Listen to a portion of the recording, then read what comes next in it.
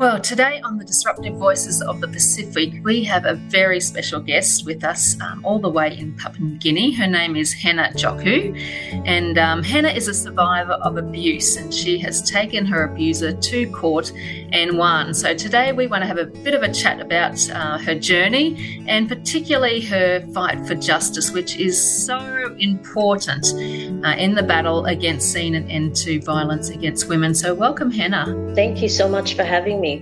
Yeah, I think you're our first Papua New Guinea woman on this podcast. A lot of our stories have been focused around Fiji, but obviously we know that this issue is all around the Pacific Islands. It's an epidemic, it's a big problem, and you have been using your voice to speak out. But before we get into your story, just tell us maybe a little bit about your background and who you are, just to help give us a bit of context. Sure. So I'm from Central Province here in Papua New Guinea. My mother's from Central Province and my father is West Papuan. He came to Papua New Guinea as a refugee when he was 12 and went on to become one of the country's leading investigative journalists. So both my parents worked in media, my mother in the administration side. So I grew up in newsrooms. And from the age of 7, I knew what I wanted to do. So I would tag along with my dad to the post courier and sleep under his desk. So at midnight, I'd get to wake up and see the paper go to print. And when I was in year 10, I joined a local broadcasting network here, MTV. And I worked through year 10, 11, and 12 and walked in and asked the GM for a job. He said he didn't hire kids. So I sat and said, the only way you'll remove me from your office is if you hire me or you call security. So I got hired, thankfully. And so I never studied journalism. It was a passion. And I worked my way up. So I've worked with the 3 main networks here, NBC, MTV, and most recently, TV1. So I'm a radio and television journalist, broadcaster, producer, and presenter. And so I did a lot of work in the space of not just news, but current affairs and documentaries, and mostly centered all here. So I'm proud of that. But in 2018, while working for the network was when my incident happened. So I realized very early I have a platform to use and I'd like to use it. I'm one of 5 siblings. I lost one sister in a car accident, and my other 3 siblings all live in Jayapura. So I'm the only one in my immediate family that lives here in Port Moresby. Wow. Well, it's not intimidating at all having to interview a journalist today. But you're very well known. You're because of your profile in journalism, you're a face that's well known around Papua New Guinea. So to be able to speak out on these issues is powerful, being such a well-known figure as well. So well done to you, because so often we just want to hide these issues. So it was in 2018 with a past partner of yours when you were abused. Was it just a once-off incident, or what had things led up to that point for you? So, with a narcissist, they're very good at hiding this behavior. They hide it very well from family, from friends. And so nobody noticed, I guess, and they have a charming personality that you don't see it coming. And it started with the gaslighting. It started with the emotional abuse, very subtle at first. And then one day out of the blue was when I got punched in the face for something that wasn't even my fault. And I realized, okay, Yes, I grew up in a violent home, but that was why I made the decision I would never be in a violent relationship. And the person then proceeded not to get me medical attention, but to drive around Port Moresby and continue pummeling my face. And I was able to convince him I needed some medical help. So when he drove to the hospital and parked, I jumped out of the vehicle and ran for help. It went downhill from there. The thing with relationships is a part of you will always try to think you can fix it or fix the person. And when you have, invested emotionally, it's just normal human behavior. I don't think it's something to be embarrassed about, to talk about. So I had no hesitation in wanting to be public about it. because three things happened, and I went public. Number one, because of my safety. I've had to leave the country twice, and I've moved house residence 4 times, 5 times.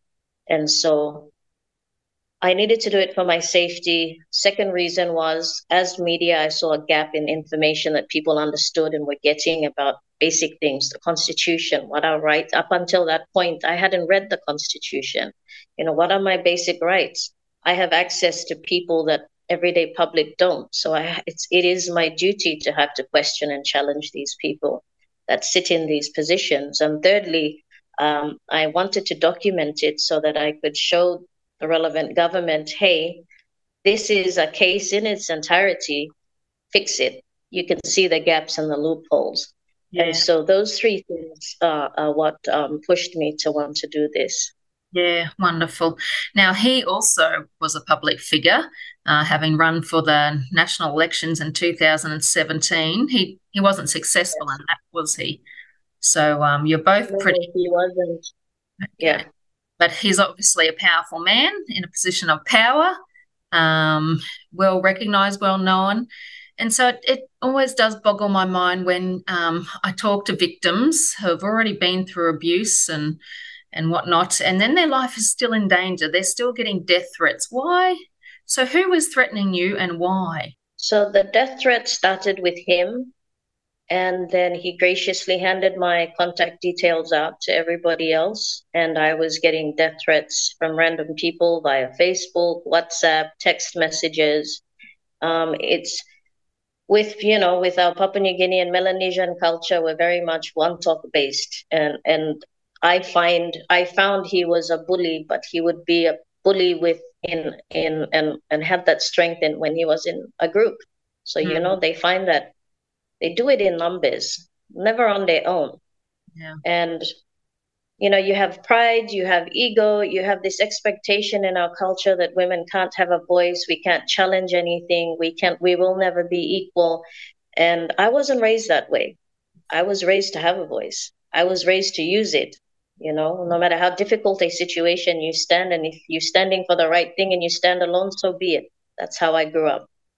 And because my mother also is part Goilala, and they're a minority group. So the Goilala people are known for being very violent and aggressive out of all of the central people. And so usually when there's altercations or ethnic clashes in the city, it's the Goilalas versus another ethnic group, often from the highlands. And so I think that stubbornness and strong will comes from there. And the abuse wasn't just a one-off. It started with the emotional abuse, and then the physical started.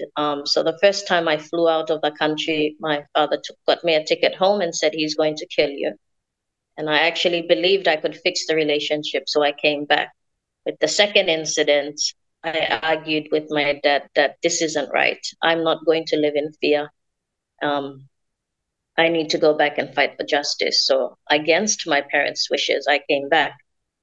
And I came back because I wanted to face this head on. If I run now, I told myself, even though I'm from here, I'm going to forever be running and looking over my shoulder. And I'm not willing to live like that and compromise my life or that of my children. And it's not normal. The violence that's been allowed to be normalized isn't right and isn't fair. And I don't think that anyone has a right to reach the peace of any other human being. So Absolutely. I came back. Yeah, well done. You raised a really good point, and as I said to you before we started recording, he's picked the wrong woman because you've grown up in a family where you were given a voice, but so many young women, and I guess just from all my experience in Fiji, you don't have a voice. It's you're seen and not heard.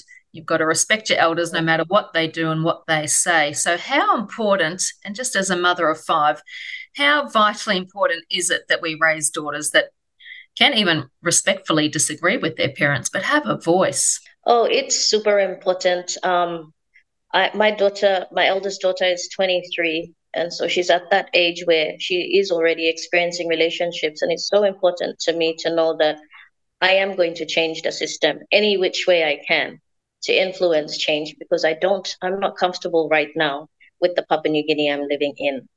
our violence has escalated to alarming levels, and it frightens me. And when I do the advocacy or I have my public speaking sessions, I focus on that. You, as a young woman, need to understand your rights. You're not obligated to any human being, even if it's just at the dating stage. And then we, as Papua New Guineans, sometimes we automatically embrace that and give them this couple image, And it starts with the little things. So if you have a family event and then your family says, "Oh, hey, dear, why don't you serve him his food?" To me, no, he can get up and do it himself. He's got arms and legs to do it. And I think when that kind of behavior starts and our daughters and these young men will see that your family is expecting it, then he continues that and thinks it's okay to treat you however he wants because he can see the family has accepted it. So there are some norms that I think I was the one child that's always questioned my parents on a lot of things. Things are done this way. I would see my siblings would often just go along with it, but I wanted to know why. Why do we do it this way? Why can't we do it another way? Why is it accepted? Why are they doing that? And I think the culture clash with my parents played a big role because my first trip home to Jayapura was when I was 8. Didn't know the language, didn't understand why they used squat toilets, didn't like the food, and so very early on, I have a very very blended family on both sides. So it was growing up around a lot of differences that for me, you couldn't treat anyone different. My both sets of grandparents raised a lot of people in their homes who were not related to us by blood, but we always just had other people there that they always helped. And I think it was normal for me to have that respect as human beings. I've always looked at people as human beings first, you know, Yeah. not by gender or not by race or ethnicity. Exactly, exactly. And that's how God looks at us all as well. So let's come to your court case. This incident happened 2018, and it wasn't until he wasn't charged, well, he wasn't put away until just this year, 2023. So that's a 5-year journey. You charged him for 1 count of rape, 2 counts of grievous bodily harm. So walk us through a bit of that. How hard was it to um, yeah, bring justice? So when I reported it, because I traveled a lot for work, my colleagues didn't know I was in a safe house at one stage because it was normal for them to see me come with a suitcase, a carry-on case. And so they just assumed I was going to be going somewhere. I didn't tell anybody initially. I was petrified because he was already threatening me and my family. And I didn't say anything. And I was trying to just think on my feet because the harassment and threats were coming. I also couldn't afford to lose my job because I've chosen to be a single parent. I am the sole breadwinner. And so one day it just got overwhelming. So I went to a friend's house and sat on his veranda and just cried. And I said, I can't do this. And he had been my personal trainer, and he said, I know, and I can comfortably tell you that of all the people I've ever trained, you have your mental capacity is somewhere else. You know how to put yourself in a different place. So you need to fight this. So what are your strengths? So, in between tears, and I'm like, I don't know, media. He said, yeah. So what do you do with it? He said, you use it. You use your strengths. That's how you fight back. You put the spotlight on this case and you keep it there. You have to use your voice. And you're just overwhelmed right now with what's happening. But trust me, the threats will stop. And it did. When I went public, it stopped automatically, like somebody flicked a switch. And so understanding what the strengths are and holding on to that power and using it, I realized this is why I'm in media. This is my purpose. The day that the rape had happened had been months before. And that isn't something I ever reported because I was just fearful and still sitting in that place that, oh no, he might change, or, I can't afford to rock the boat with anything because we had both very public profiles. And so when I saw that when the second incident happened and I reported it, it would be maybe 2 months later, I think, in November, that I woke up one day and said, he's not going to change. And if you want to fight this, you need to hold him responsible for everything he's done. So I updated my statement and went back to the police, and I included the rape incident. So Mm. he got called down to the station and got read the new charges. The public prosecutor had read my statement and advised the police it's strong enough. You know, we don't need any other medical evidence. This is so detailed. You can go ahead and upgrade the charges. So the charges got upgraded, and it fell through the gaps at one stage. I didn't hear from anybody for 2 or 3 months. So I went back to them and I said, hey, what's happening? I've not heard anything.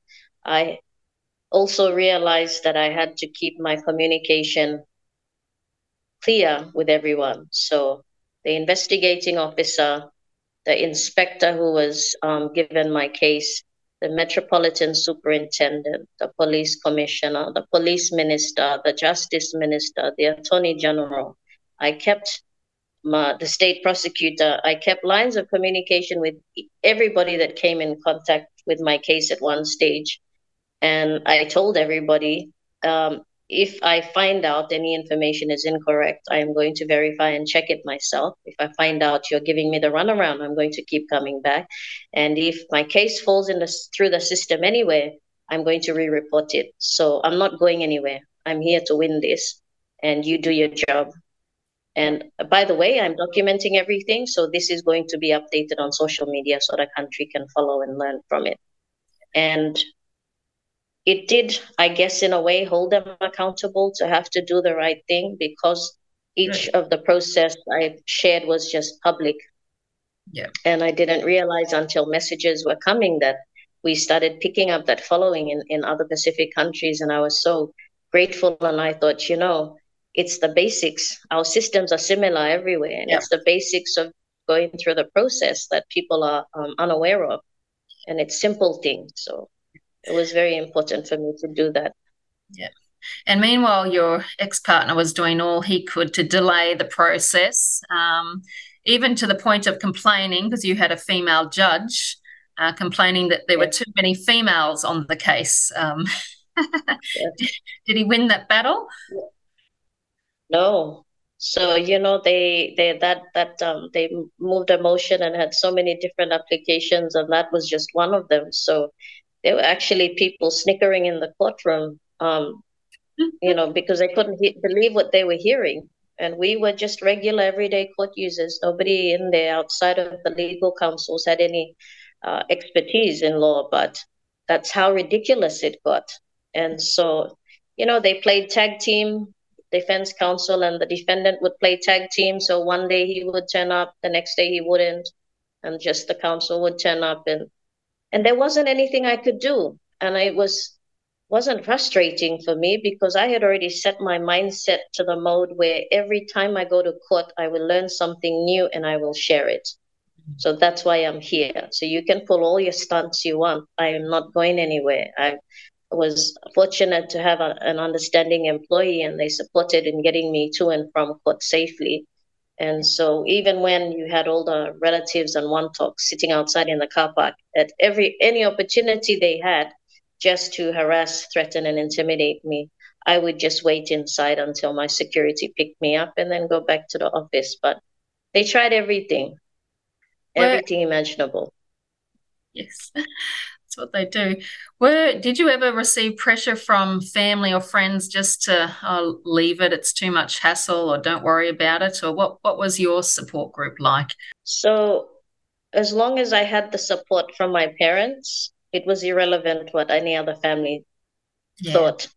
I have lost family and friends along the way, and that's okay. For me, they've been replaced with more genuine people, and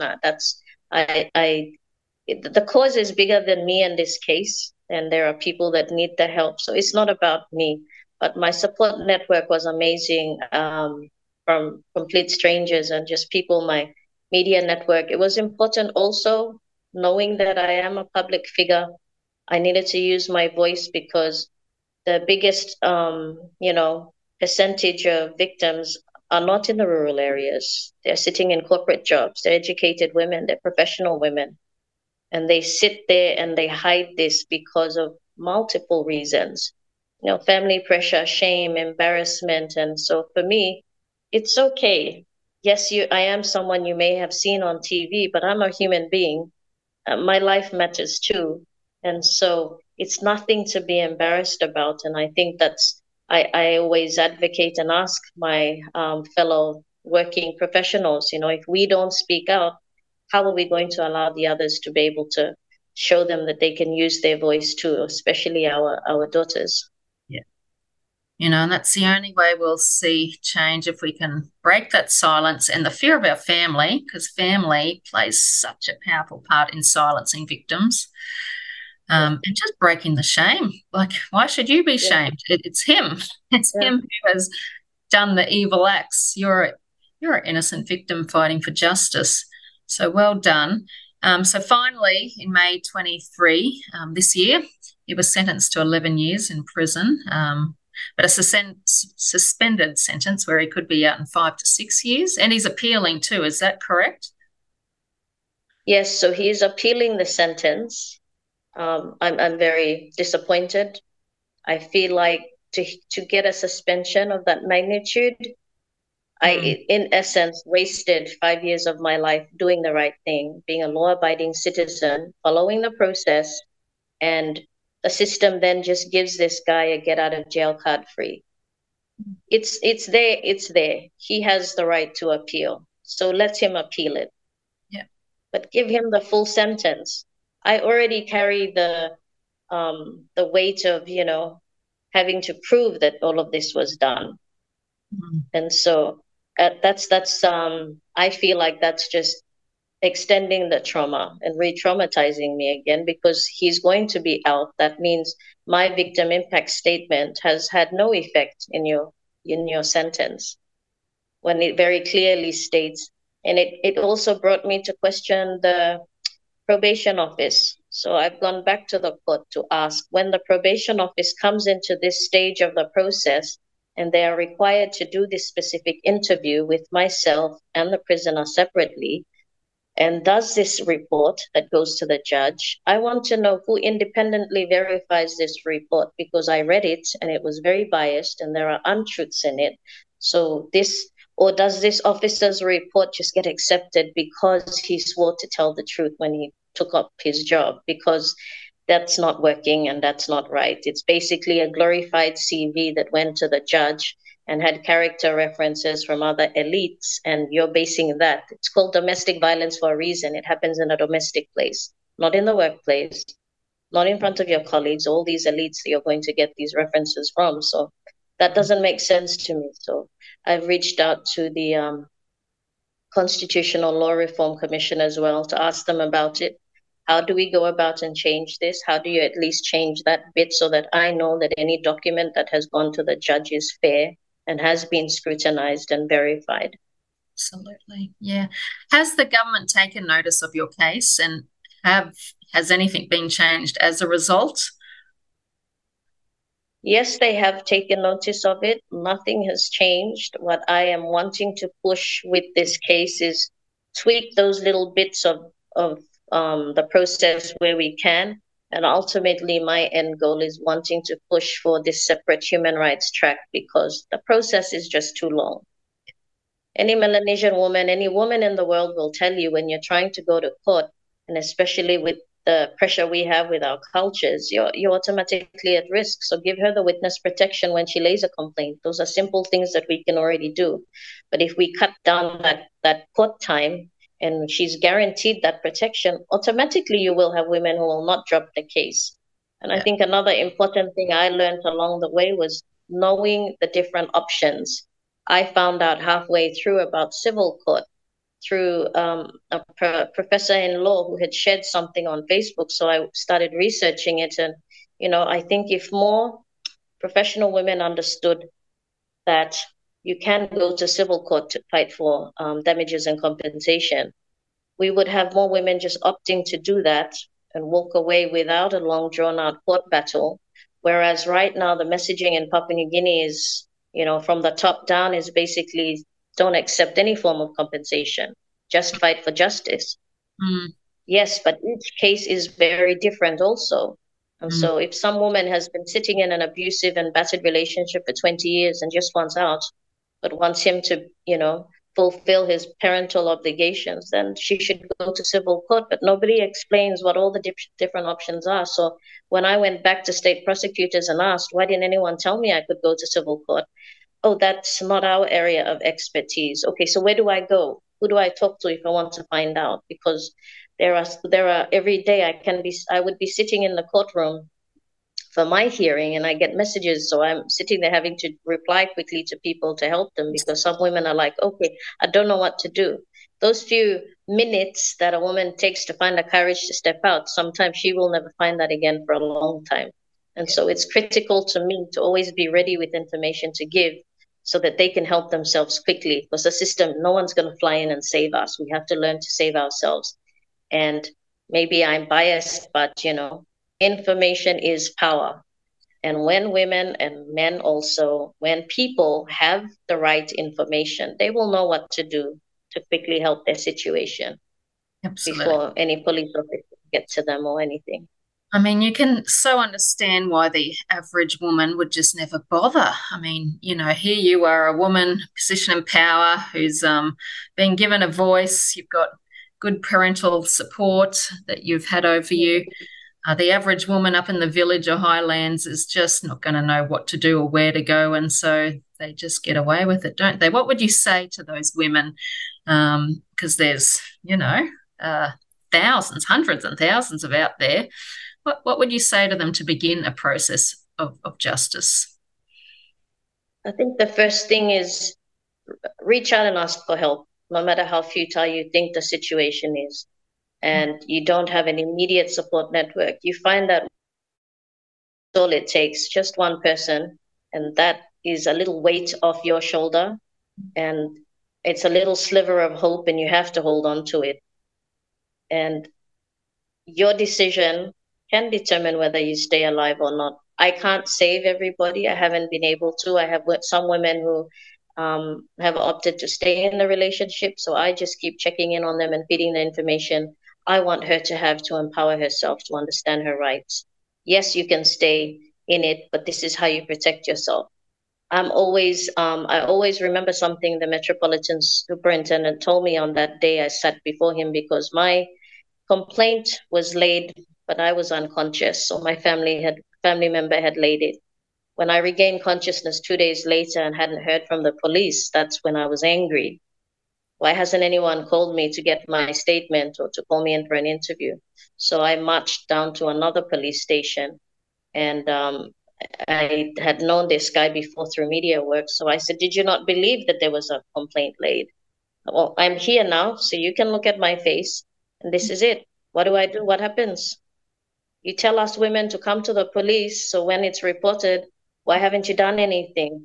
I want not leaving until something's done. So he was able to have the case transferred and immediately assigned an inspector to assist me. And he said, you realize it's going to go public. And I opened up Facebook and showed him my phone and said, I made it public before I walked in here. So if you scroll through, police minister has responded as well. I'm not okay with this. So can you guys do your job? And I'm going to do mine. And that is, I'm going to document everything. So everything that happens here today is going out there and will continue to be out there.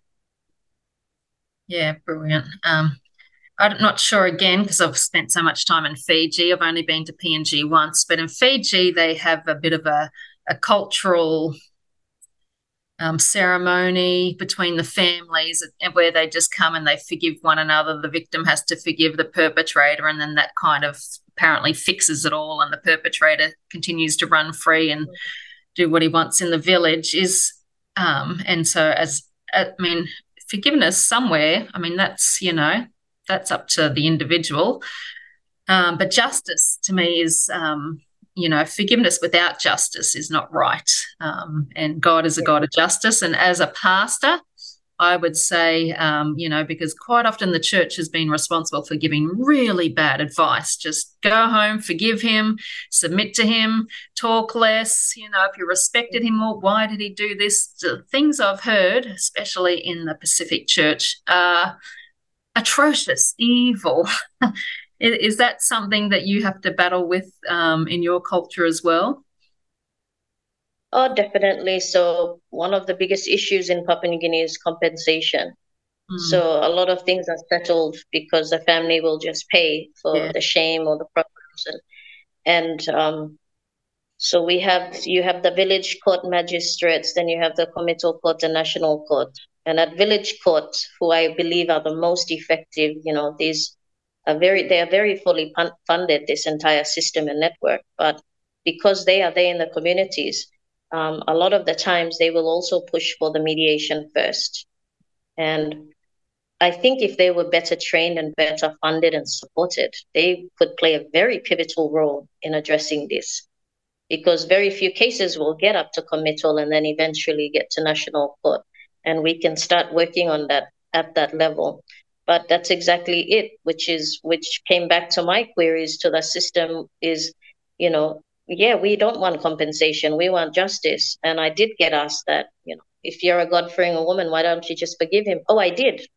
The day I decided I was going to fight for justice, I forgave him and I left it there. And now I have a right to protect myself and protect my rights. And God will judge him in the end. That's not for me to do, but these are my rights, and I'm going to exhaust every right I have until I'm satisfied, whatever absolutely. that looks like. And it's not revenge, it's justice. I think we need to understand Yeah. that as well, the importance of justice. When it's, when we do something wrong, there must be consequences. And to not have consequences perpetuates the issue. So well done. Our time is almost up, but for women who are watching this, and I know a lot of Fijian women across the Pacific will see this interview. What encouragement? They might just feel like they've given up. This is their lot in life. What encouragement would you love to leave them with today? Wherever you are in the Pacific, if you need anything, find me and reach out, and I can answer as many questions as you want. Our systems are all similar, our cultures are all similar, and you are a woman of value and worth. Your life matters, your future matters, and it's only God that knows your purpose. The day I discovered my purpose was the day I got raped. And as he was driving me back to town, it had happened up at Owa's Corner. And it just hit me, a light bulb went off. There's a reason you're in media. There's a reason you have had this path and this journey. And a voice told me you are going to survive because you are going to use your story to help other people. And so this year, I smashed another milestone. I walked Kapota Trail because I wanted to build new memories around Owa's Corner, because I am not going to look at that place as, oh, that's where I got raped. No, that's where I smashed this journey. And I will tell my story. And your story is important as well. And so don't ever let anybody tell you otherwise. Know your worth, know that you have a purpose, and know that you are loved and appreciated. Even if we don't know each other yet, I am more than happy to answer any questions and help with any kind of support if you need it. So thank you so much for the opportunity to share. Yeah, well, thank you so much, Hennah, for your courage and speaking up. And my prayer is that we can really see a dent in this awful issue in our lifetime. So God bless you. Thank you so much. Easily, I see your suffering. I see the pain beneath that bullet smile. Come out from hiding, the sun is rising. Let the islands hear reason.